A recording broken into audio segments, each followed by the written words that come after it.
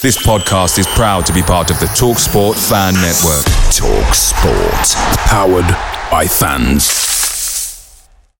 The TalkSport Fan Network is proudly supported by Muck Delivery, bringing you the food you love. Muck Delivery brings a top-tier lineup of food right to your door. No matter the result, you'll always be winning with Muck Delivery. So, the only thing left to say is, you in? Order now on the McDonald's app, and you can also get reward points delivered too. So that ordering today means some tasty rewards for tomorrow. Only via app at participating restaurants. 18 plus. Rewards registration required. Points only on menu items. Delivery fee and terms apply. See mcdonalds.com. The TalkSport Fan Network is proudly teaming up with Free for Mental Health Awareness Week this year. As football fans, we often pride ourselves on knowing everything, from which substitution can turn the game around to the quickest route home to beat the crowds. However, when it comes to discussing feelings with our friends, we might not always feel as confident. That's why we're here to equip you with the right tools so you can reach out to those who can help. If your mates are struggling, let them know that the Samaritans are free to call on 116 123. That's 116 123. They are there to listen without judgment or pressure, 24/7, 365 days of the year. Let's all take a moment to talk more than football. Hello, Croissant all. Just me this week. And as you can tell by the title, we had a chat with former Wrexham striker Craig Faulconbridge. A really interesting discussion, and I won't ramble on too much at the beginning of this podcast. Craig talks about various things, even a punch on the nose on a night out in Wrexham town centre. There was a time we went to Iron Napa with Steve Thomas and some of the other lads, and living above a pub in Wrexham, and that was just off the pitch. Loads of stuff to talk about on the pitch and the manner of his exit, which still sits with him and still troubles him, you can tell from this chat. Now, we'll be back with a normal podcast, a regular chat with Rich soon, but do enjoy this week's podcast. It is a brilliant chat with former Wrexham striker Craig Faulconbridge. From Flint to Philadelphia, from Hollywell to Hollywood. Rob Ryan Red is a brand new Wrexham AFC fans podcast by Nathan Salt and Richard Fay. Now, maybe you're well versed in Wrexham history, or maybe you're new here, so here's a few things to jog your memory. Here is Vose. Great dribbling by Don Vose, and still Vose, he gets past another. Oh, what a goal! Don Vose, one of the goals of the season. He was toyed with the defence there, and that is remarkable. The ball boys are getting involved. Conor Jennings, the captain, Wrexham's top goal scorer, 13 for the season. 14! Wrexham lead! It's Wrexham 1! Chester 0! It's McDonough for Wrexham. Still Jerry McDonough. It's back coming in. McDonough around the keeper. Wrexham need to the lead leaders. If yesterday was a Black Friday, then today is a Red Saturday.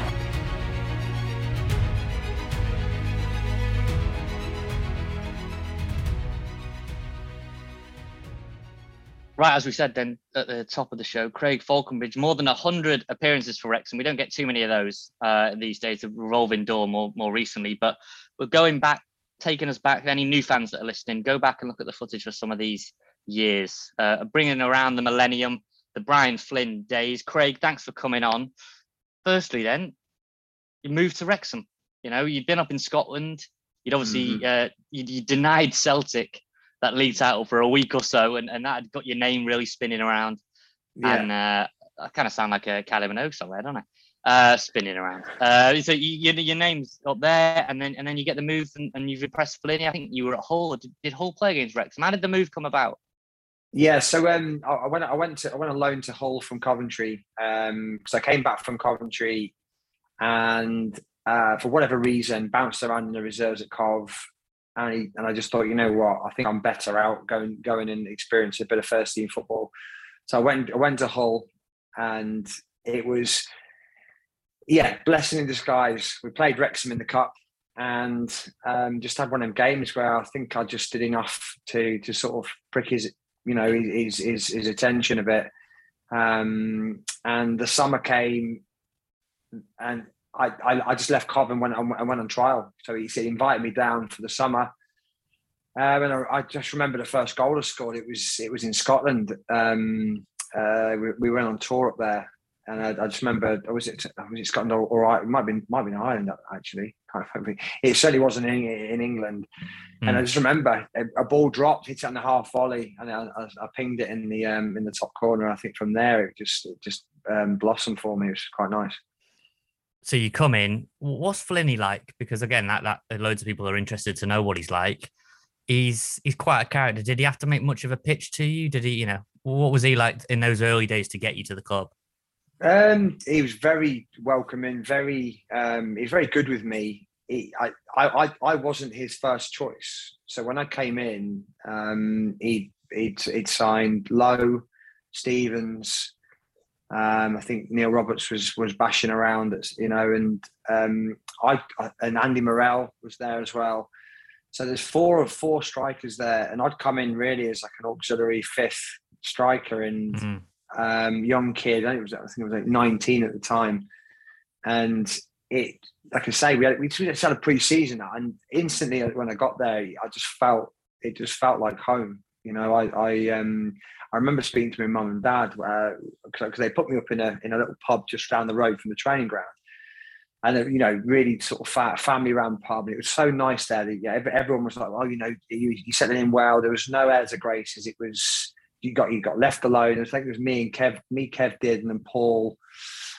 I forget his surname, from Newcastle, and we just all of us just hit it off. It was really nice. We'd all come in together. It was good. I said just a whirlwind in that first pre-season. Like you say, when you hit a purple patch and you start scoring, it's that starts to the wheels turning. I think we played Blackburn in pre-season, and I scored a couple against them. And then I think the first game of that season, I was on the bench. I think he did start Lowe and Stevens up front. At Blackpool, at Blackpool, and I come off the bench and scored. Yeah, and that was it. I'd hit the ground running. I was buzzing. But coming back to the original, Flinny was Gaffer as it was. He commanded respect. You knew what he'd done in the game. He was a real sort of big character. He spoke, and he spoke with calmness and assurance. He knew what he wanted, and he had the players. He had all of them. Him and Kevin Reeves. It was there was a disgusting amount of respect there. It was brilliant. So you're a teenage lad, 19-year-old lad, 20-year-old lad, living above a pub in Wrexham. I mean, there's the players get banded about, and there's always talks about these player houses where they get put together. Was that a short-term thing? Were you there for a long time? Well, how did you get on? Well, funny enough, I think it was an ex-policeman that ran the pub, because I get chatting to him. There's a Portuguese guy behind the bar, really nice guy. And like I say, the pictures and the memories are still as fresh as they are today, because it was a really good experience. So there was nothing about the experience I didn't like. I think it was supposed to be just for pre-season. It rolled into the season, and then I was given a house to share with. Me and Stephen Thomas got a house together, and then eventually we all ended up in the town centre in this little complex. There's about sort of seven players, six or seven players in this complex behind a gated, like electric gate. I think it was an old mill house. There was I have to remind me what nightclubs were. There were 2 nightclubs in each of the windows, and oh my God, couldn't think of a worse environment to try and prepare for games. But it just seemed to fit with the community aspect of it. It was great. So it built quite a good camaraderie, because I know you said in that pre-season that you sort of knew that you had a good squad there, and you were a young lad that was able to come in and raise your game. With all due respect to what you'd been before, this was men's football now. And you come in, that Blackpool game, I say we lost the game, really disappointed, but you've come on and scored.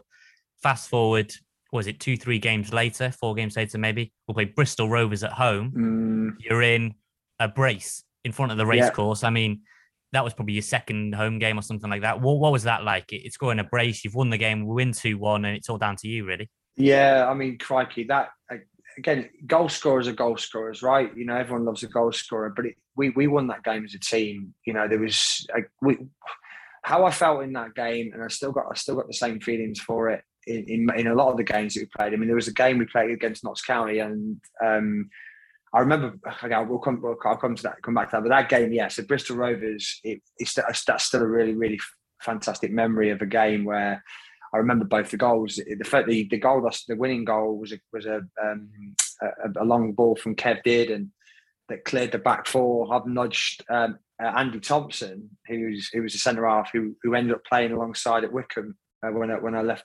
Wrexham, and I've nudged him, and as I've gone forward, I've just smashed it with my left foot. It went in the bottom corner, and that was the first. Again, it just reminded me of when you do score goals, and important goals at that. But that feeling of elation. You know you've done something important, and you don't quite know what to do with yourself. So it's like oh my god, sort of bit of euphoria, especially as a young kid.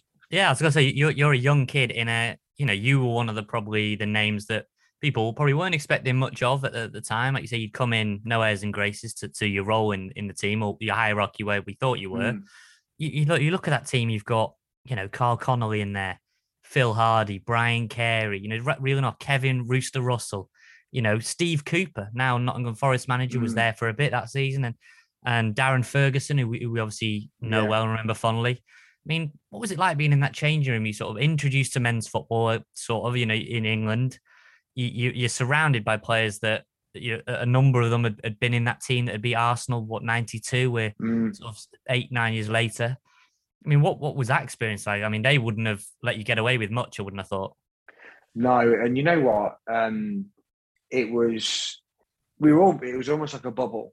It was a bubble, and that's probably the best way. If you ask any footballer, if you're in that bubble and that bubble's tight, it doesn't matter what happens outside of it. You know that providing you do what you do within a game and within that environment, you're all right. Like you say, the young kids are all we're seen as the young kids are fresh, energetic. Need to be kept on leads a little bit, but let loose within that context.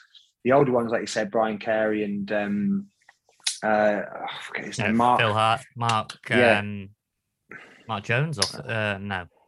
No, it was a right back, Mark. He went to Burnley. Mark McGregor, yeah, he went to Burnley, didn't he? So you got Gazzo in centre midfield. Danny Williams in there.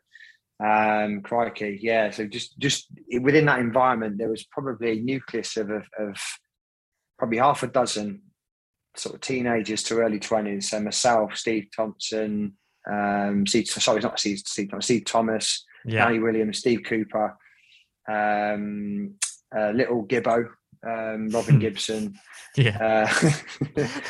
and Michael Blackwood when he came in. Yes. So there was probably half a dozen of us, and then even though Andy Morrell was a little bit older, he still was in our little group, and we just did everything together within that group. And I think the older ones, they were sort of living sort of Chester, Manchester way, and they all sort of had their little group. But when we came together, you see it was a real tight bond. I mean, training was fierce. It was good, competitive.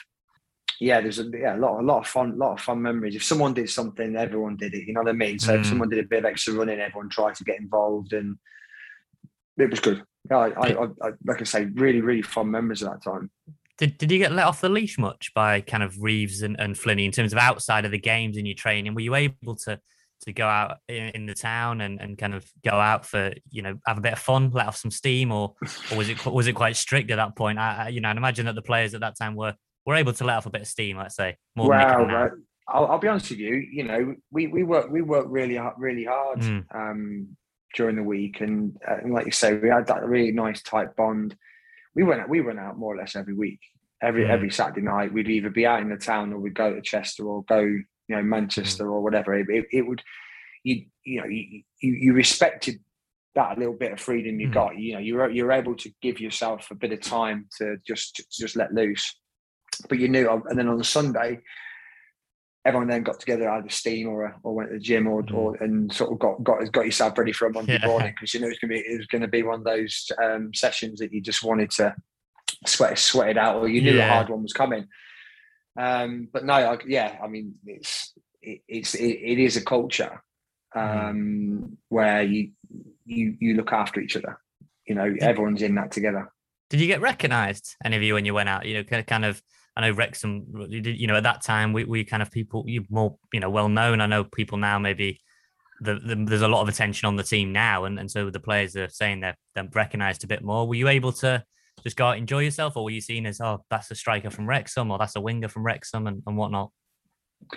Well, when we used to go out in Wrexham, yes, there would be the odd sort of double take. That was probably as far as it went. But there were occasions where you get sort of the ones that would be going to a game quite regularly. They did sort of know you, and again, you get looked after in the town. It wasn't. Yeah. It was again really unique and very sort of underestimated environment. It's you're one of their own. You got looked after in that way. I've kind of come back to me. You talking about pre-season. We had some sort of tournament in the Isle of Man. Like the Isle of Man festival or something, which when you look back now is up there with these kind of like Audi Cups and all these other things. The Isle of Man International Festival. So we talked a bit about Blackpool, that first game, and you're starting to get starts now in the team. You've hit the ground running, couple of goals, but we had quite a slow first half of the season. Coming to sort of near Christmas time, Boxing Day, we were bottom half of the table. We kind of. I'm looking now at 18th, on Boxing Day. It was a bit at odds with the talent we had and kind of the good spirit. What do you think was kind of going wrong? It was something like 5 wins in 20 odd games for a period. So there was a dynamic shift when a couple of players got introduced. And I know that the squad had to be freshened up and everything like that. But I felt personally that before Ferguson got to the club, the midfield was really tight, and it took just a little bit of adjusting when he came in. Obviously, once he got himself established and everyone understood the type of football that he played, it then reverted back. But I think when he came in, it kind of took a little bit of rebalancing. That was just my opinion. Other people could have saw it differently. But once I got in tune with him, there was a few instances where quick free kicks were taken, and the sort of reverse passes and stuff like that, where you sort of look because he wants to play those types of balls. And in that context, it was great to get on the same wavelength, but it took a little bit of time. It did take a little bit of time. Was that kind of a view that you felt others maybe had in the dressing room? Because, Ferguson was eventually the captain for us and big leader, and obviously that success in 2005 in Cardiff. Yeah. Did he come in with kind of that leadership? It was quite an older dressing room at that point. As we say, we've still got Brian Carey, still got Phil Hardy, still got Dearden and others in there. And Flinney, we weren't lacking in leadership and veteran status. Did he kind of... what was he like in terms of when he arrived? How did you find him as a person before you really clicked, on the pitch? I think he'd come in to stamp his authority, and he'd come into he's a leader. He's very passionate about it. He played for the best team in the country at the time, so it wasn't hard to see the standards that he'd come with. But those standards, they were mirrored. It just took a bit. We get used to when you get used to doing football or playing football a certain way, and it changes. It might only be the smallest of things, and it just takes a little bit. Takes a little bit of adjusting. I think he got on really well with the senior players because he's just that little bit older. The younger players, and again, I can only speak for myself. So other players will have certainly had a different view, possibly about it. But for me, just took a little bit of adjusting. That's all. That season we've kind of got these bad results up until Christmas time. What was Flinney like? Was he kind of quite high when we won, or was he, did he leave the kind of ranting and raving to Kev Reeves, or how did that dynamic work as a kind of manager, assistant, and like I say, with all these veterans, was it a case of leave the players to it and they'll make their own kind of condemnation of it, if you know what I mean? Well, there was a game, and it really sort of resonates and springs to mind. We played Luton away, and we were 2-0 down at half time. Yeah. And then he come in, he said, he didn't say anything. He was quite quiet. And he went, this could be 3 or 4. He was like, he had a way of just sort of shuffling his feet a little bit, looking down, sort of tapping his feet. And you knew he was just waiting for you to understand the thought, just give you that space. I think space from a manager is really important, just to let the players sort of digest what's just happened, and sort of almost galvanise a little bit. And it was quite unique in the sense that when we went out after half time, we conceded the third, and then something just switched. And it was like, crikey, I ended up scoring. I scored no goal in that game. Yeah. It sort of smacked me up. It hit me square in the face and went a goal. But I scored the first, and I remember Fergie scoring the winner. I think it was for Fergie or Chris Killen. Yeah. But once we scored the first, you just knew that there was something special going to happen. That's probably one of the best examples of how sort of managing a team without sort of saying a lot and just doing. Just making sure. Kev said quite a bit, in terms of motivation. But Flinney Gaffer was always quite composed, and he was logical, quite together. Can't remember him actually losing his rag too much. In that sense, I just can't. He's quite considered, isn't he? He's quite considered, isn't he? And I think. But before we really drill down on that Luton game, which top of my notes really, it doesn't feel a coincidence that many players who played under Flinney have gone on to have solid managerial careers. I mentioned Ferguson, who's gone on and had a good career as a manager. Steve Cooper is doing well now at Nottingham Forest, and I know he comes and watches the team still when he can. There's others that have worked with him. Brian Carey's gone on and done some coaching and does some scouting now. Definitely no coincidence that a lot leaned into Flinney and learned from him, like you say, when to pick your moments. But he's decided at Luton, we're 2-0 down, he's decided that he's not really going to say too much. Lets you really realise it. I have to be honest, you speak to people who went to Kenilworth Road, not one of our favourite places to go as a Wrexham fan. The third goes in and we think that's probably it. Are you saying that on the pitch, you lot on there thought, did you definitely didn't think it was game over, or was when we got one back that you felt like we're onto it here now, we're going to be able to pull off the remarkable?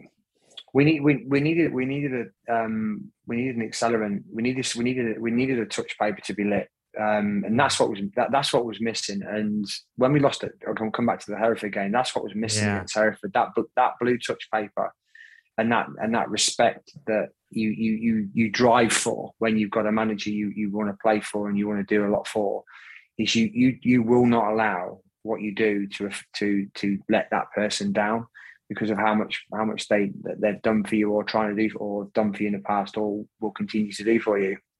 Sometimes when you get angry and irate, and obviously as a parent you kind of know that as well, but it's you lose some of the messages when you get angry. The message gets lost because the anger takes over and you shut down as a person when someone shouts at you because you feel like a child.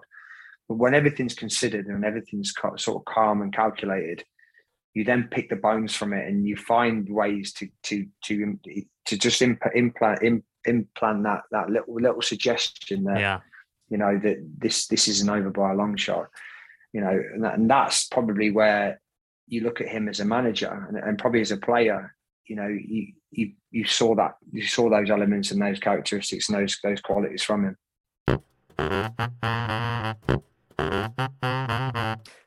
That season, if we sort of just recap the league, it was a good season all in all. We came sort of 10th, 11th mid-season. But what many people remember from that 99-2000 was the FA Cup. And we get and play Middlesbrough in the third round. But actually, it's important to remember that we beat Rochdale 2-1 and you scored the winner, if I remember right. I think you scored the winner against Rochdale to set up that sort of, and Middlesbrough were a big spending team at that point. You know, they Oh, had yeah. Janino, I think it might have been Mark Schwarzer in goal that was trying to keep you out. You know, some big names in there. Pallister was playing, Gascoigne was Pallister, there, you know. exactly. So yeah, Gaza. So, you know, before we get on to Middlesbrough, that Rochdale game, you know, not as glamorous, admittedly, but No. it was really hanging in the balance, that 1-1, and you fancy. Did you always feel that in the cup, especially given our not so recent history, not so distant history at that point when we'd beaten Arsenal, the cup's very important to Wrexham, and to this day it is.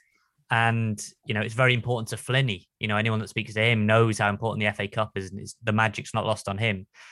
You know, what was that like in that game where you think you can really set up a glamour third round tie here?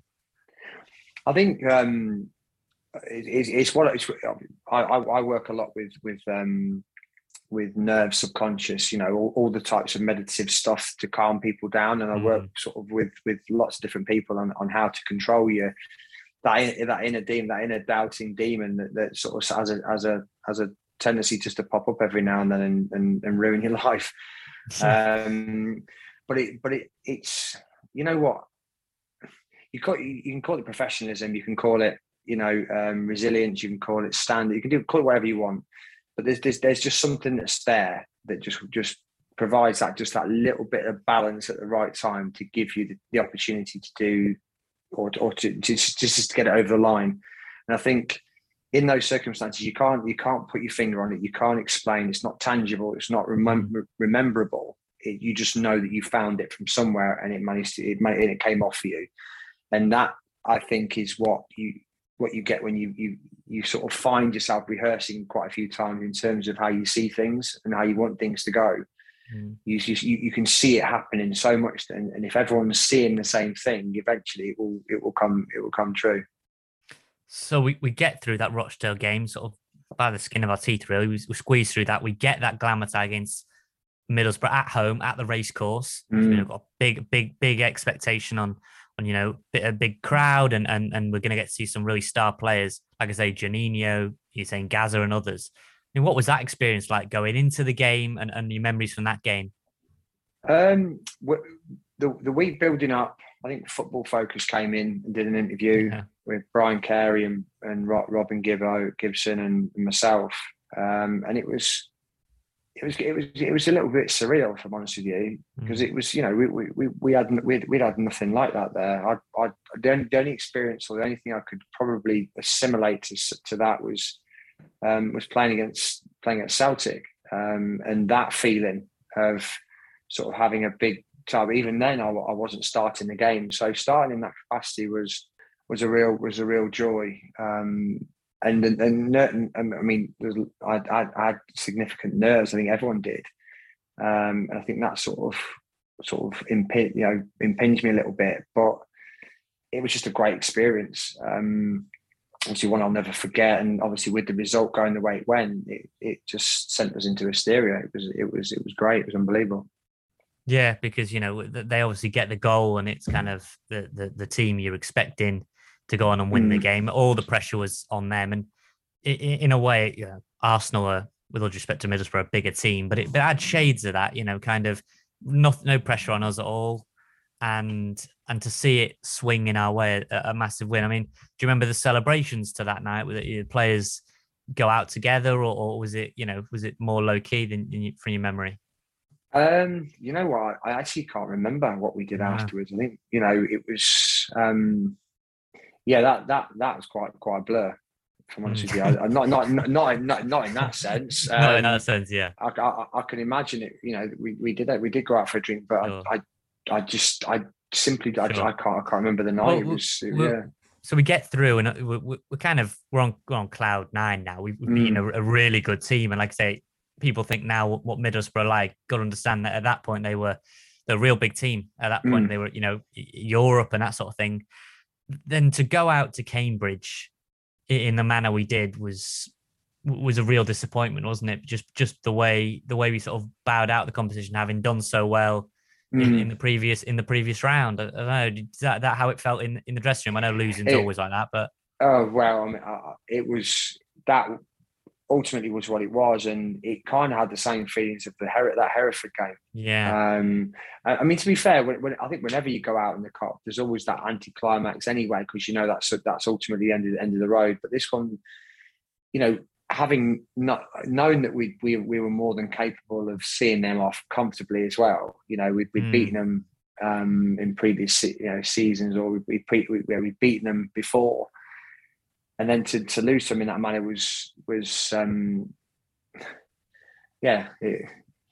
just almost like you had the whole everything was expended for Middlesbrough, and then you get to play against this team, and there's just nothing in the tank. There's no resolve. There's no like burning desire to save a situation. It just felt like a bit of a whimper. And for sort of the rest of your time at Wrexham, to sort of wrap up the FA Cup, we never really the engine never got started again, really, did it? No. In the coming seasons, we didn't get a run to the third round, or like I say, to the Hereford one was really the one that got on TV, and we dominated that game. That was was that your second or third season? I think it might have been what was that one? That was that was the second season. 2000. That was the third one, Smith maybe 2001. The Smith, yeah. And, Smith was in charge, yeah. And so, we're fast forwarding, but for the Cup, that was, I mean, like we were joking actually before we came on about you sort of a header, if we want to call it that. I mean, we'll put the clip up on social, on Twitter of just the game. I appreciate that. Of the game, and they, it's quite surreal to see, for young fans, we don't see Wrexham on TV very often. So to see Gary Lineker, Alan Hansen, and Mark Lawrenson dissecting Wrexham, slightly odd for some of the younger fans, but that was, it just seemed like everything was conspiring against us that day. Away from home, their keeper had probably the game of his life, I think, and fair to say he sort of launched his career with that. That must have been up there with one of the low points in terms of the FA Cup experiences at Wrexham. I think it just to associate some feeling with that game. I think there was a massive lull based on the fact that the gaffer had left. He'd gone that previous season. It wasn't long into the season we'd played that game. But I think it was just after Christmas, wasn't it? Yeah, the first round. So he left in the summer, didn't he? Or just after. Yeah, it was such a short period of time to get used to a new manager, new way, new information, new styles, I'll be honest, and I am honest that my head had already been turned. Yeah. In that sense, not in any other way than being spoken to and being sort of coached in a way that I wasn't used to. Kev Reeves really sort of looked after the forwards. He was really sort of focused on what he's doing, and to not have that.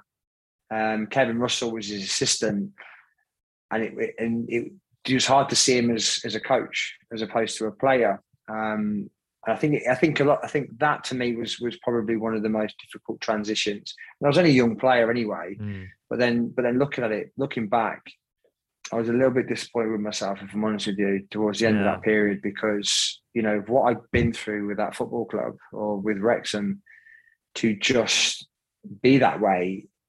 Just because a new manager come in was a bit soft. If I'm honest with you, it hasn't. I'll be honest with you, it hasn't sat well.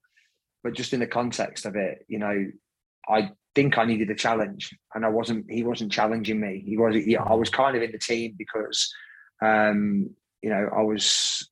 I had a bit of a reputation. He put me in, and it was almost like we were just there. I had no. There was no, what's the right word, challenge coming back. I was in there. It wasn't on merit. It was on my past. So yeah, that to me was just a difficult and challenging period for me.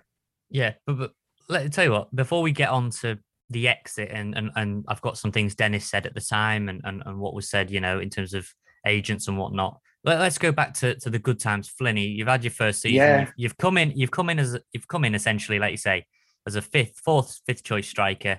You've made yourself undroppable at this point. You're scoring goals. You finished top scorer in that first season, double digit in goals. And it's funny when I look back, because we ended up winning. We finished the season winning the FA Wales Premier Cup. We beat Cardiff, which, is something we don't get now. We don't get that. And I know second season we beat Swansea. You look at it, that second season, we get that Trinidad, the import of the Trinidadian lads. Ahmad Bounani's in there as well. And you see Carlos Edwards, Hector Sam comes in there. One of the first things that we look at in that season, in the pre-season, was friendly against Man United.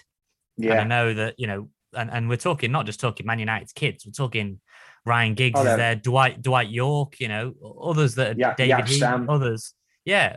Yap Stam, I think, was another one, the later one. The very first one that we're talking about. The first one, yeah. Is just to talk about, Man United. And I know, like you say, then we played them in January, and because the first one was a bit of a dead rubber, nothing really happened. It might have been 0-0 or 1-1, but the second one in that season was 4-4, and you scored. And you scored, and that was I'm trying to think who was in that. That was Teddy Sheringham, I think, and Andy Cole, obviously Mark Bosnitz, David May. That was some bigger names again. At that point you played Teddy. You played against Terry. In terms of strikers, you played Dwight York, Teddy Sheringham, wingers like Ryan Giggs. I mean, what was that experience like? Did you get much kind of conversation with him, or what was that like? That was unreal. I mean, I remember because I think he split the defence up. So I think first half he had Ronnie Warwick and Yap Stam. And then he had David May and Henning Berg in the second, and whichever way round it was. And I've got a picture of me against Yap Stam, and I'm looking at it, and I'm just thinking, wow, that's. I mean, someone might say, "Is that you?" And I said, "Yeah." They said, "Blimey, young." I'm like, "Yeah." I said, "Would you believe we drew that game 4-4?" And they were like, "No." I said, "Yeah, I scored. I remember lobbing Mark Bosnich from about 25 yards." And it's just that those memories again. You think, crikey, Ferguson was in the stands. He had probably 70 or 80% of his first team squad playing in whichever half it was, and you're like, wow, because I remember he brought Ruud van Nistelrooy to play one of his first games against Wrexham. I think we played him 3 times in total. 3 times, yeah. And the last time I remember Stevie Thomas smacked one in from about 25 yards in the top corner. In the game against Ruud van Nistelrooy play, because I didn't play in that game. I was injured. That third one, yeah. But crikey, those experiences were unreal. I mean, you go to a football league club that's associated with playing against sort of Premier League clubs. I played against some really good teams, some really good players, sort of just either on the peripheral or the height of their careers. And it's surreal because you're playing against players that are the best in the world. And you're playing on the same field. It's surreal, absolutely surreal. But then when you play, that to me, then all that's gone. You don't see the player, you just see it's a game of football. I think once you start looking at the players and who that player is, you're done, because as you start associating the personality with it, then you think, well, how can I compete with this? If you just see a player, then no airs of graces, you start tearing around and napping, ratting around them.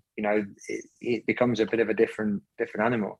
That third one, you were talking like the caliber of player like Juan Sebastian Veron. And now Man United manager Ole Gunnar Solskjaer. They, in fairness, in credit to Sir Alex Ferguson, that he never sort of just shut the kids out. I know that there was a good relationship between the clubs, with Darren being there. Yeah. And Fergie would watch. He was in the stand for the Middlesbrough game, for example. Yeah. Man United sat out the cup that year, didn't they? After winning the treble. Did the squad ever sort of get any to speak to Fergie in that sense, or in that Man United game? Did he got any sort of memorabilia or any memories off the pitch? Were they very airs and big prima donnas, or were they actually got stuck in and enjoyed it? Kind of Yap Stam and others, these players like crikey, that. Yeah, I mean, they're professionals. They did what they did. I mean, just right the way back to when I first started as a teenager as a YT. When Fergie introduced the class, those young kids, class of 92. They were professional. They walked past you and they were like, "You're right, you're right." They said there were no airs of grace. They had a particular way of doing something didn't give you too much, didn't take too much away. You knew where you stood, and they were schooled, and you knew exactly the type of player that he, his philosophy and the way that he plays. Exactly, you could see the type of football they played and how they played, and the mannerisms they put. That they were. They were so identifiable. I think the only reason that the memory I've got is just from my parents. Really, they've sort of sat within 2 or 3 seats of Alex Ferguson and sort of were sort of head bob and all that type of stuff. And my mum would be like, "Oh my God, I did a head bob," and he head bob back. And I went, "Oh, brilliant!" Brilliant. It's a great story. Yeah. So it's things like that. It's it made my mum and dad's day. Just watching from that perspective. Because I'm a lifelong Man U fan. So playing against my boyhood heroes is nothing to be sniffed at all. Doesn't come around very often, especially when they were really at the with not long won the treble and then they were right up there top of the game. But looking at our squad in that point, the Trinidad lads come in, and there's been a load of talk about Brian getting them in, and Carlos Edwards, Hector Sam, not really much known about them in fairness. No. Outside of they come in. Did they make immediate impression, or were they quite reserved? Did they stick together? What was that like getting them in the squad? Because we talked about before getting Fergie involved. Now we were talking about another striker there, and Hector Sam, a winger, fullback winger. It was quite a big difference. Well, first impressions, especially Big Dennis, Big Den, yeah. He, they always smiling. So, just really happy kids, guys. They come in just brighten the place up. Just with their personalities. Hector was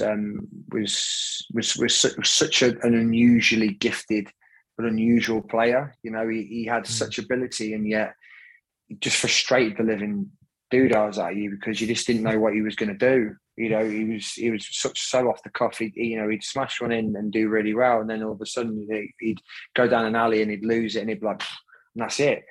But no, I remember spending quite a bit of time with both Carlos and Hector. And Carlos wanted to do some really good things, and obviously with Dennis now, I think I've read recently that Dennis is now back in management, isn't he? So it's really, really good stuff from him. What's not to like? How did they find life in Wrexham? Because unfortunately, I don't want to break it to people, but Wrexham and Trinidad are very different places. Massively. Trinidad and Tobago, we don't quite have the same climate in Wrexham or any of the kind of sandy beaches or anything like that. So it must have been. I couldn't think of a more kind of opposite adaptation to make coming to Wrexham. Did they live sort of in this complex, or at this point were you living elsewhere? What was that situation embedding them into the community? I think they were put up in a hotel. I think I can't quite remember. But he come to training, Hector would be the first one to say, "Cold, it's cold," and it's like all the time. You're like, "Yes, Hector, this is Britain. This is Britain, bud." And he is. Yes, all used to hear him say, "It's cold, it's cold." So So that was one of probably the most overused words from Hector. But no, like I say, they slotted in nicely. Carlos had such ability; he was such a quick player, really good technical ability, and obviously went on to do great things. It was what was needed. The squad needed freshening up. We had players that were coming to the end of their career, like Carl Connolly, I think, was coming to the end of his career, and he needed players to come in and change that up. I think with Dennis, it was probably to provide a little bit of cover for Brian. He was getting a little bit old and with getting a bit senior, and obviously with Dave Riddler, he just needed a little bit of something next to him. But yeah, it was good. I think with Hector, I think that was based on possibly the thought I might be moving on. as well. I Right. don't know, or Neil might be moving on. I think Neil was at Wigan. No, that's it. Neil left for Wigan. He left in 2000 for Wigan. Yeah. So that then sort of opened the door to bring somebody else in. I think that was probably where that came from. I think the idea to have sort of 2 or 3 strikers. I think with Lowe sort of being a bit of an older player and Dayton Stevens as well, I think he needed to freshen things up and bring a few younger players in. Hello, me again.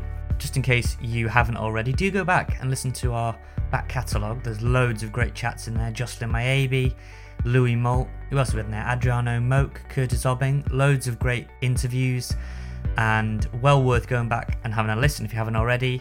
And if you want to find us on social, let us know your thoughts on this chat with Craig. You can find us on Twitter at RobRyanRed, and you can email us robryanred@gmail.com. We will endeavour to get through all of them. Right, back to the episode.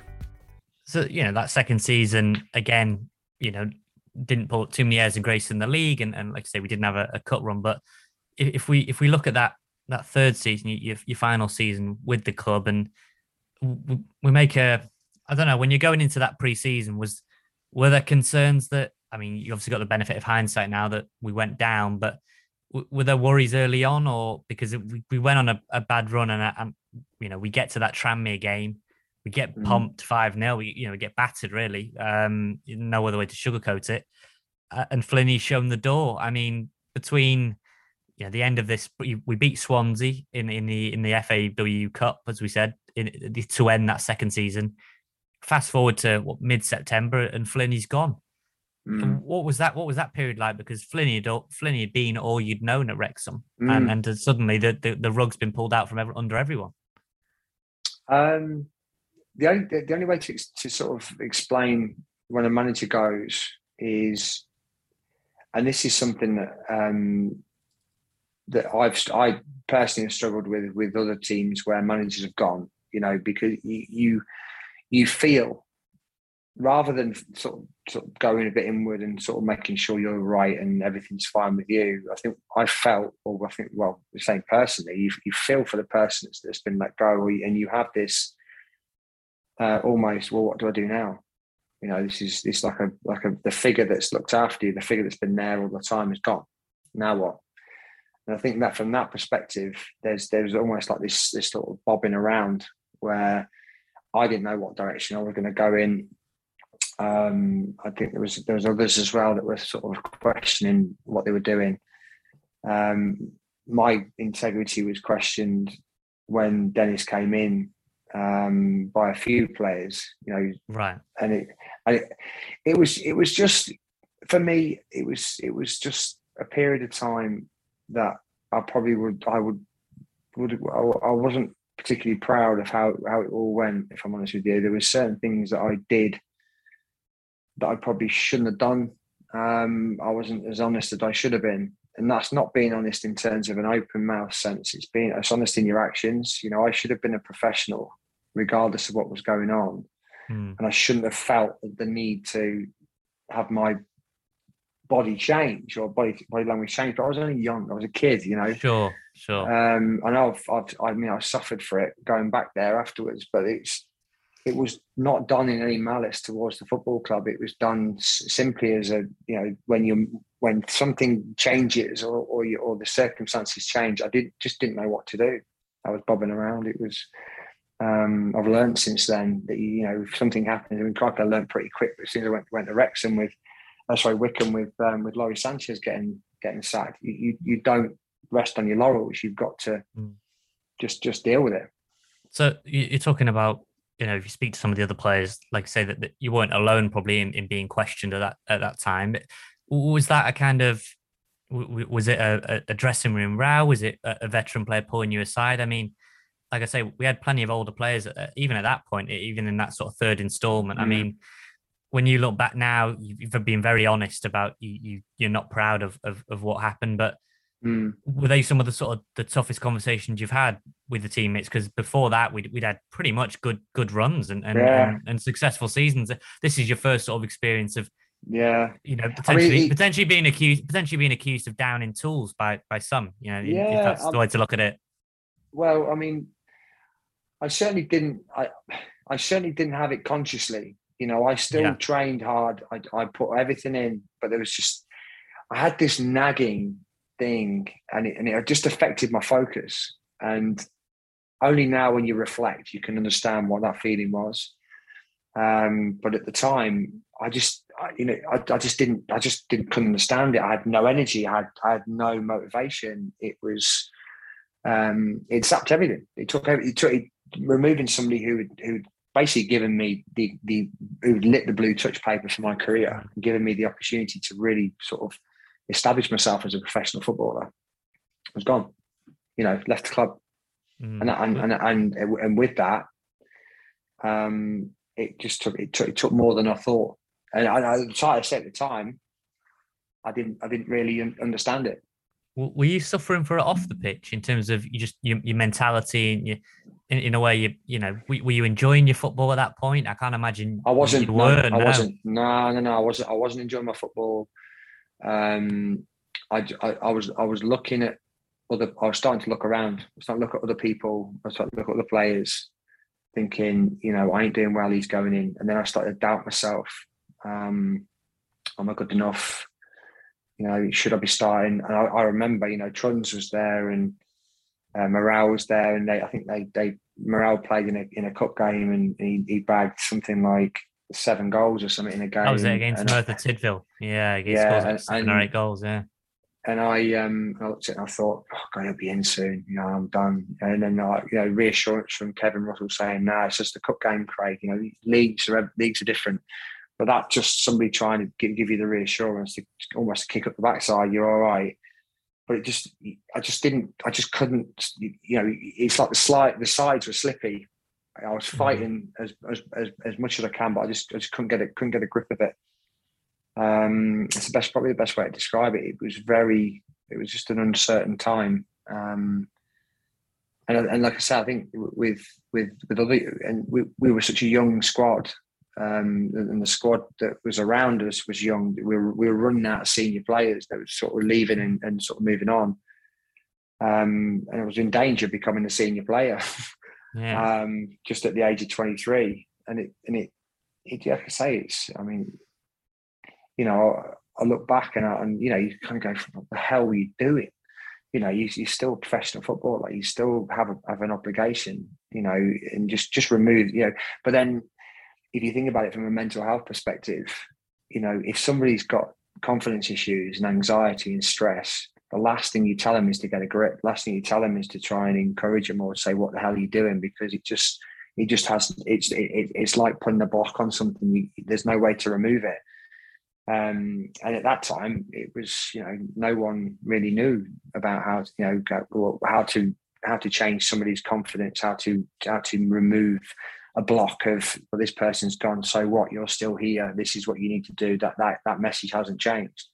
So there was some work that needs to happen, and I took it with me. I took it with me anyway. It wasn't like I left the club and it was all honky dory. Mm-hmm. It's kind of that period is sat with me for a long time, and not sat well. Just because I couldn't put my finger on the fact that I just needed to say, what, it's all right, he's gone, but you're still okay. It's not your fault that he lost his job. I was almost trying to convince everyone it was my fault by playing rubbish and continuing, and almost vindicating the fact that, well, just because he's gone, things aren't going to get better. Do you remember? Do you remember then that we obviously lose that Tranmere game? Did he give a speech? Were you expecting him to get the boot then? Was that the mood in the dressing room? And have you kind of you've had any contact with him sort of after he'd gone? No. I think he come in and said his goodbyes in the week. Right. Come in and that was it really. And I know obviously Kev moved on as well. The only one that stayed was Joey. Joey didn't change at all. Joey Jones didn't change at all, and it was kind of, for the odd game or two where you find your feet, you find a little bit of spark, and you can do it, and everything seems to be fine. it was kind of based on him really, because he was the only one that sort of was there that in a senior capacity. But even that, like I say, it was just one of them situations and periods that wasn't very nice to experience. Before we get on to the nature of the exit, just a word on Joey. We've said on this podcast before that there'd be no happier people for us, at the club if Joey got a statue or got recognised. At the ground, he is the definition of a legend at this football club, and you were fortunate enough to work with him, work under him. And what was he like? I mean, I'm sure you can, like, other players can speak so highly of him. Joey was. There was a couple of occasions. So I was just a young lad. We played against Chesterfield. The Reeves brothers. Yeah. So you know him well. So the centre half, centre forward. So the centre forward was a bit of a handful. The centre half was a nightmare. Just a really horrible centre half. Just bully boy.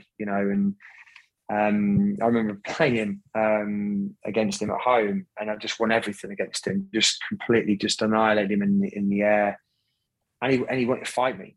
He was like, right, half time, you're getting in the tunnel. And I was like, what? So, and I proper shit myself. So I run over to the bench and I've gone, Joey, he's going to get me down the tunnel. He went, he ain't doing that, mate. He ain't doing that. So he started to walk down the touchline. As the half-time whistle went, I've sprinted off down the tunnel. Reeves has sprinted after me, and Joey's come down as well. And it's just like he literally just turned around and he's gone, yeah. And that was it. I've gone in and shot in, and there was a conversation, and they've gone off to their changing room. And the best way to describe him is with a veteran or an older player just trying to intimidate a young kid. There was nothing going to happen. I think it was just a case of just trying to stop me doing what I was doing. But at the time, I had no knowledge of what could have gone on and what was going to happen. So I just got out of the way, and Joey handled it, which was pretty much how everything happened around the club. If it was a problem or anything needed sorting, Joey was there. Needed picking up, Joey was there. If you needed a kick up the backside, Joe was there. Basically, Joe was there, and that was how he was seen. And like I say, he walked on air. He was just a proper decent guy. Yeah, Joey Jones, an unbelievable man, and he's done it. He seems to have done every job at the club. I think probably didn't say because he's just done everything. And we owe a lot to Joey for what he's done. And like I say, had an incredible career, and he never had any airs or graces about him. He still doesn't now. No. He's always shown a lot of love to Wrexham and never scoffed. He's been at Liverpool and they've had a banner in the Kop at Liverpool, and him and Mickey Thomas and others have always remembered Wrexham, which means a lot. We think about your exit. Then you become one of the main strikers for us. Top scorer in 2 of the seasons, or if any of the younger listeners are listening, do go back and see if you can find that picture of Yap Stam and Craig. And it's easy to forget for some of the ones that maybe didn't get to watch you that much. You were really, really top of the tree for us before you went. And I know Dennis came out at the time and said that they'd offered you a 3-year deal, which he'd said that you'd chosen to decline. And obviously the optics of that from a fan perspective is obviously that you'd walked away from the club. You'd obviously made the decision to leave. And what Dennis said was he suggested it was a money orientated decision. The figures that they believed they were going to get you on weren't the case. Can you sort of open up on the exit? Was it a case of once Flynn had gone, your head just wasn't in it for the kind of the future under Dennis Smith? So I had an agent at the time. I think that was quite sort of well known, and he kind of frequently came to the club. They were based in London, based in Barnet, so it was sort of quite a task to see them as much as I wanted to. And when you talk to agents, they, I've got a lot of time for the agent that I had. And obviously the partner that he had at the time as well, and now he's going to do his own thing, his own agency. I kind of moved not my allegiances, but my the support sort of package that I had from a manager to an agent, which is a quite dangerous thing to do based on a number of things, because agents need to get paid. Agents need to sort of find themselves, to move players around and make sure players are happy. I mean, they knew I wasn't happy, but I couldn't tell them how or why I wasn't happy. It was never a money orientated deal. It was based on a fresh start. And the only club that came, I mean, Wickham tried to sign me probably 2 or 3 seasons, and it was turned down. And one of the things that annoyed me about the football club, and it was probably one of the only things that annoyed me about Wrexham, was there were two offers that came in from Premier League clubs. Well, I know one certainly from a Premier League club, because he became, or the manager of that club became the manager of Wickham, and he then told me, finally I get to manage you, as I've been told no before by one of your previous clubs. And it wasn't a case of knowing it at the time, because I knew at the time Middlesbrough were kind of sniffing. Brian Robson had been to watch me a couple of times. I knew he'd changed. He'd gone for Armstrong, a different type of striker to me. And it was, I didn't feel as though things had been as honest as they could have been. And I didn't know what, in that context, where I stood. Again, you get told a lot of things, right? You get told from agents, this has happened, that's happened. Maybe you should consider this. Maybe you should consider that. Nothing in any way, shape, or form. Right, stay where you are for now. It's good for you. I wasn't being told that. Again, just being a young kid, you listen. You just right. We'll see. We'll leave it. We'll leave it. And as the season progressed, fortunes didn't change, and it just got to a point where I was offered a deal or a pre-contract at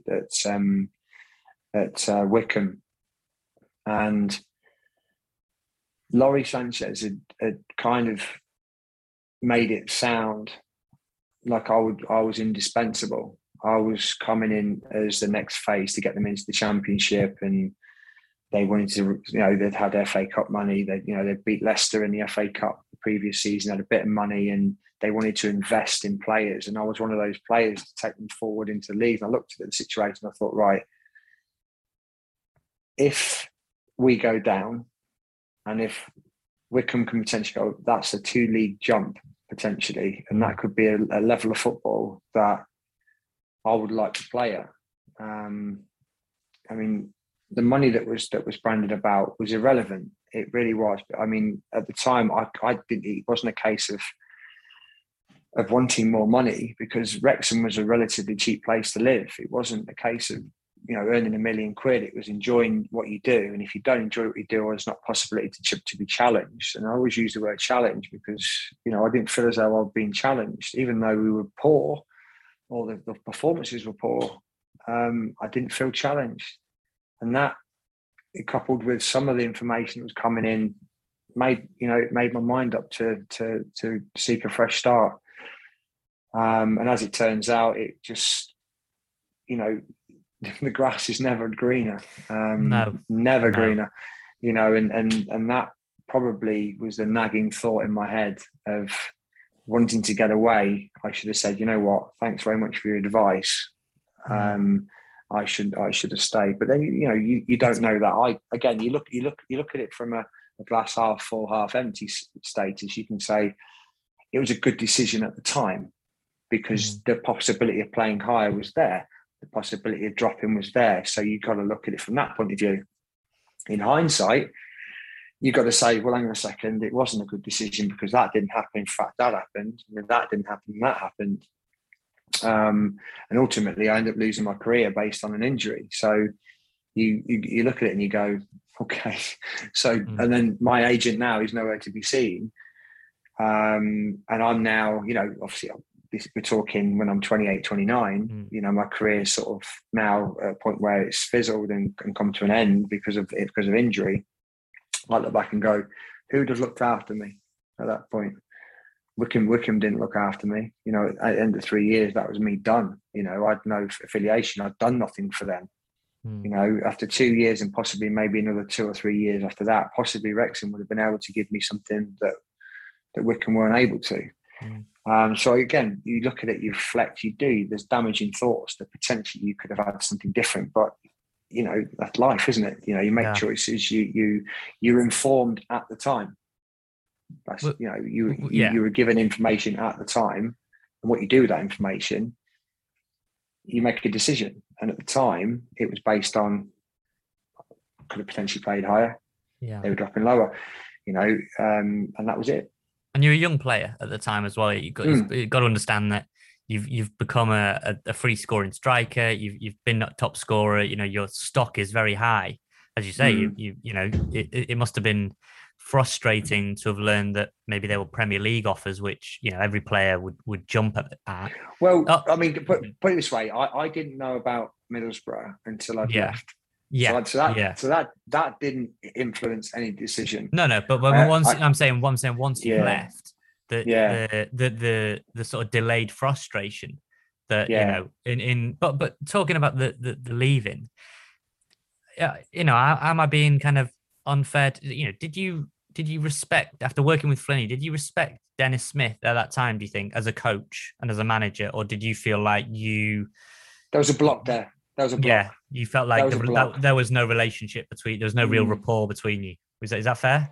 I think he tried. I just the hardest thing to associate with a feeling from that far in the past. The only feeling I had was that this person's coming to replace and it's different, and I associate a difference in performances, results.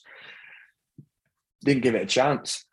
We just didn't give it a chance, you know. And there was so much, and you just can't, and to be fair, you can't have rose-colored glasses. You know, over the years, of the first 2 years, it wasn't perfect, but we had a camaraderie, we had that sort of togetherness, a band of brothers type thing, where it was easy to get in the trenches and do things.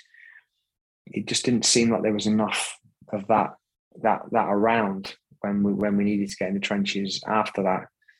You know, you just can't put your finger on it. It's a tough here, especially, you know, I haven't visited this for crikey nearly 20 years. You know, it's probably 20 years, isn't it? So what? Yeah, because I'm 43, 20 years really. So it's a long time ago. But you know what? The feelings, I remember the feelings. I remember the feelings of being a little bit lost. You know, I needed a little bit of help, a little bit of guidance. And it was an environment that at the time didn't have that personnel.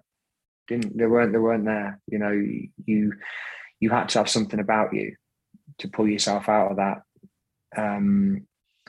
But you also needed to identify what you were pulling yourself out of.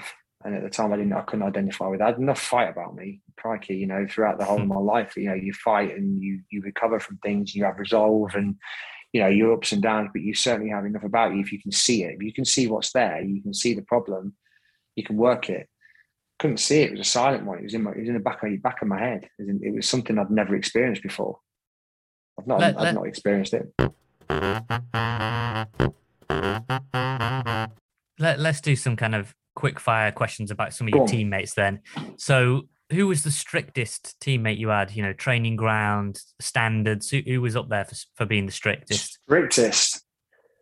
Blimey. Oh God, you're challenging me now, aren't you?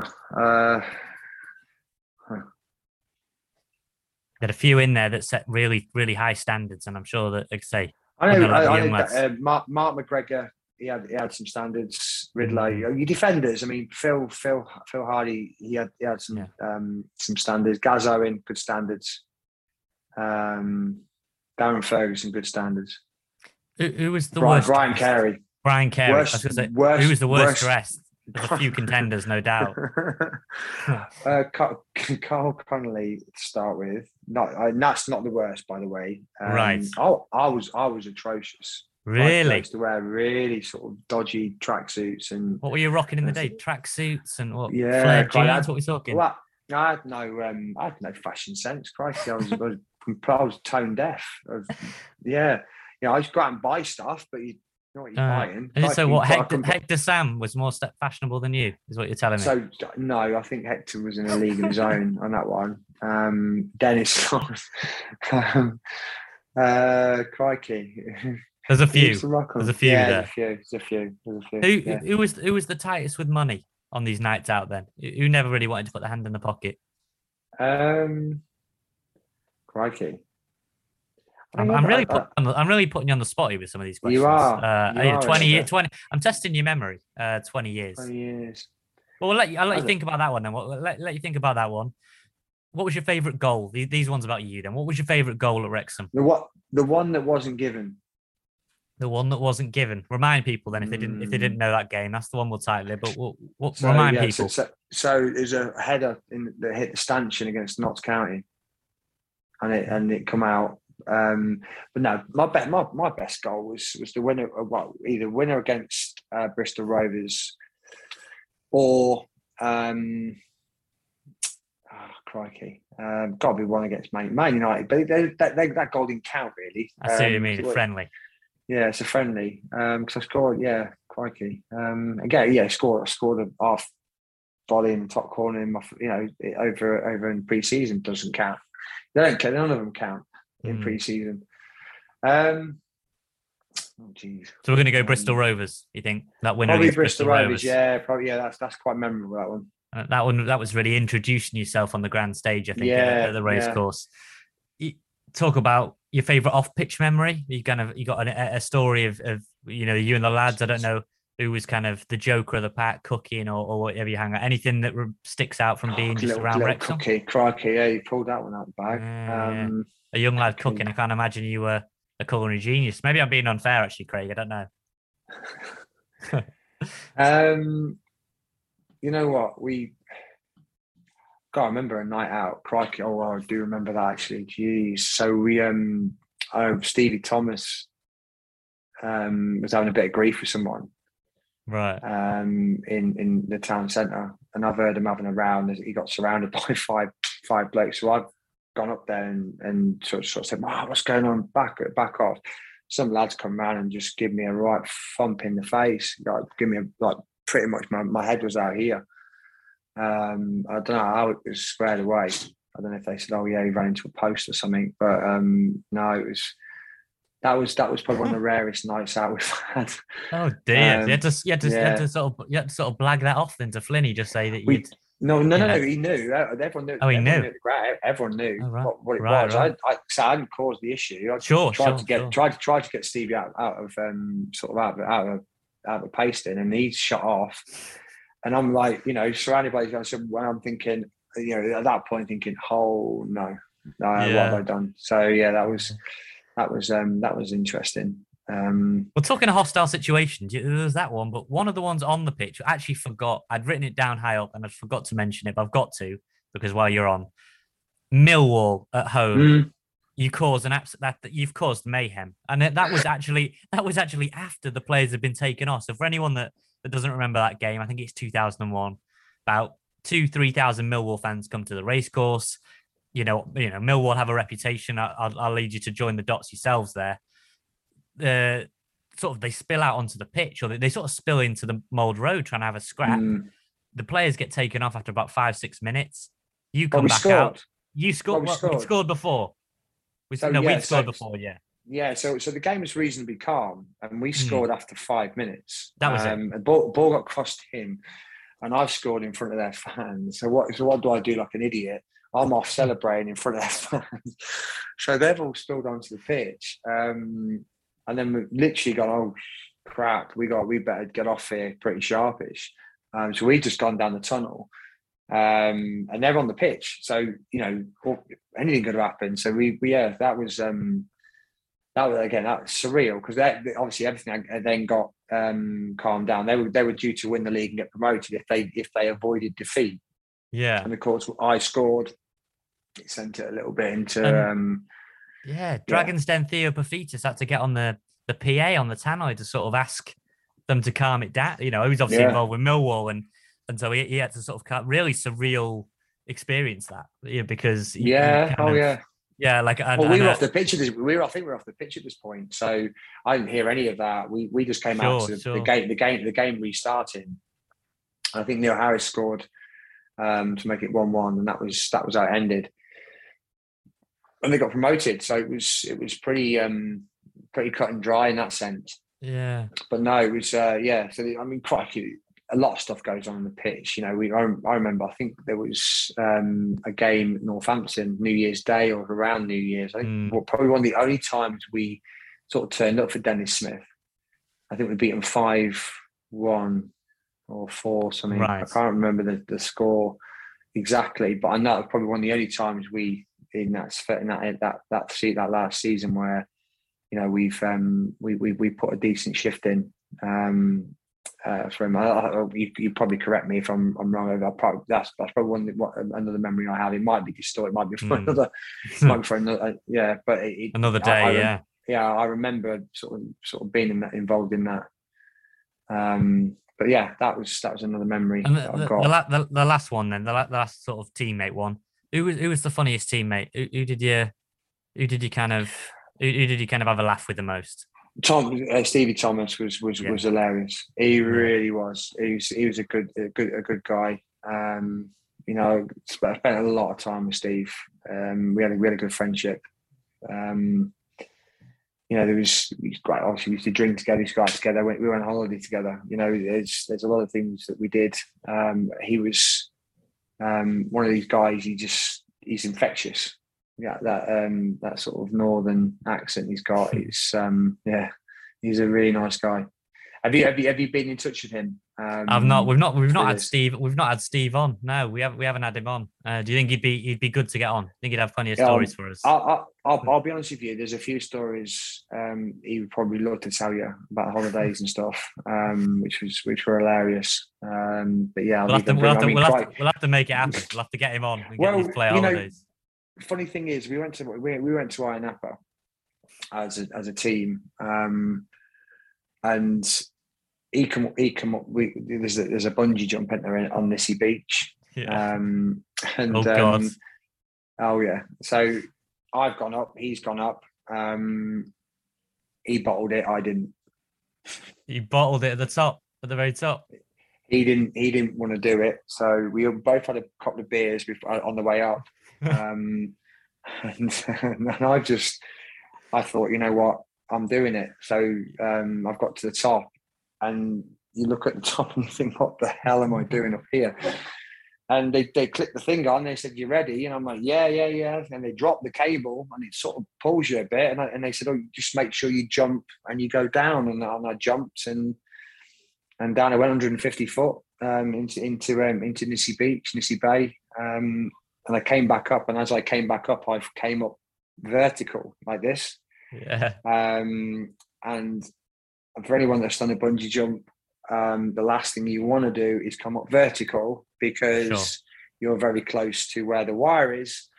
And there was a bit of a gasp, because if the wire had gone somewhere else, I could have gone tangled. It was a lot of things could have gone wrong. Ayia Napa. Exhilarating experience that was. And Tomo's bottled it, so we need to get him on, basically, is what you're telling me. Well, yeah, he'll have a different story, I'm sure. I'm sure he will. The conversation we had walking from the lounges to the crane was, "You can do it?" "Yeah." "Oh, I'm going to do it." Yeah. Got there. It's like, "Are you doing it?" "No." And I'm like, "Oh, okay, I'm going up." He was like, "I wear, man. You're not doing that, are you?" "Yes, I am." To round us out then, Craig, what if you had a you've got a platform. I know people, Wrexham, a lot of fans will be listening to this. Have you got a message for the fans about, anything you want to say to the fans about your time at the club, your memories? We're talking 20 years back now. You've had to think about these, but your final words on the club. You know what? It's I will always have. This Wrexham will always be the club that I enjoyed my football the most. I've never enjoyed football or not enjoyed football as much as I did at Wrexham. It was where I felt most comfortable. I felt like I was able to be just me as a player and as a personality. And then after, it was a really fond period of time for the time it was good. Great club, great little club. It really is a players' club and a fans players club. It's really close. And like I say, I really fond memories. I'd love to come back and watch a game and spend a bit of time there. So I remember the last time I was there, it wasn't very pleasant, but at the end of the day, it's I'd like to have, continue having fond memories of the place as the memories were really fond. Oh, I'm sure, we'd love to have you back up at the racecourse. It's, a remarkably fun place to be at the minute with the takeover and everything. And, I'm sure that the memories had come flooding back to you. Well, you know what, really appreciate it, Craig. And we've really enjoyed some of your stories, and hopefully you've enjoyed reminiscing a bit on kind of the time at Wrexham and the good and the bad. We've had a lot of good in the podcast, and that's what we should be focusing on. But yeah, a word on anything you're doing now and how you're keeping busy, and what you're doing these days, what you're up to these days. So I'm married, I've got kids. So my two youngest, or one of my eldest. So I've got a 23-year-old. My wife had before in a previous relationship, but my eldest, who's 10. He loves his football. He's a fantastic little footballer. He plays in the JPL. That I manage that team in a JPL league. I run a sports coach or sort of run a sports coaching business, but I'm kind of morphing into more down the mental health route, and sort of some of the things that I've sort of identified. Really, it's kind of coming for a little bit full circle, is to identify where sort of things go wrong. People come off track all the time, and it's being able to put them back on track in a way that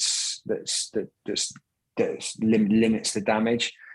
And that's just where I'm working right now with sort of ordinary people, ordinary folk that sort of day to day that suffer with anxiety, stress, depression, confidence, all those things, and also sports people at the highest end as well. So people that are struggling with confidence and anxiety and stress and depression. That it's that sort of area I'm working, and I love it. It's great being able to sort of untangle some of the mess that people find themselves in through no fault of their own, sort of unjungle some of the things that have happened that through no fault of their own, and just try and give people the life they want rather than the life they're given, and it's just finding that little pathway for them.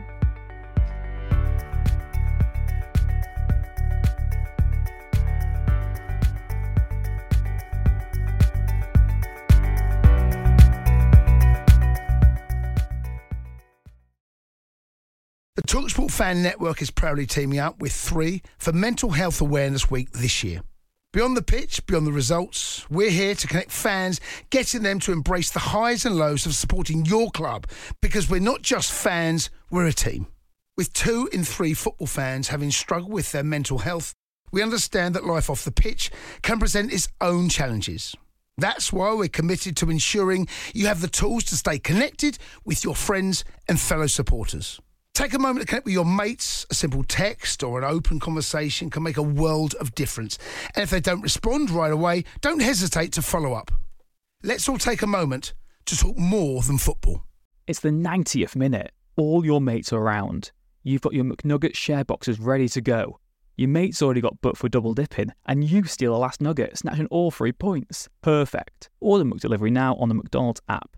You in? At participating restaurants, 18 plus, serving times, delivery fee and terms apply. See mcdonalds.com. This podcast is proud to be part of the TalkSport Fan Network. TalkSport. Powered by fans.